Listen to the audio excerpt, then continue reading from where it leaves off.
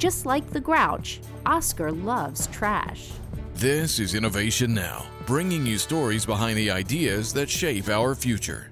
NASA's Orbital Syngas Commodity Augmentation Reactor is an early career initiative that studies technology to convert trash and human waste into useful gases, such as methane, hydrogen, and carbon dioxide.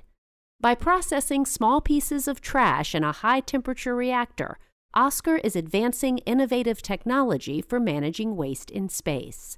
Here's Annie Meyer, a chemical engineer at NASA's Kennedy Space Center. So on a one-year mission, a crew of 4 would produce around 2,500 kilograms of trash. We can convert over 95% of that solid trash into gas. It's enough gas that you can convert into a fuel that could do things like course correct a spacecraft or use to send a small payload from the surface of the moon or Mars.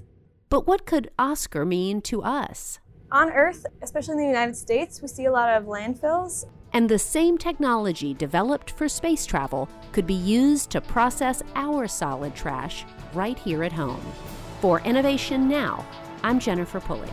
Innovation Now is produced by the National Institute of Aerospace through collaboration with NASA and is distributed by WHRV.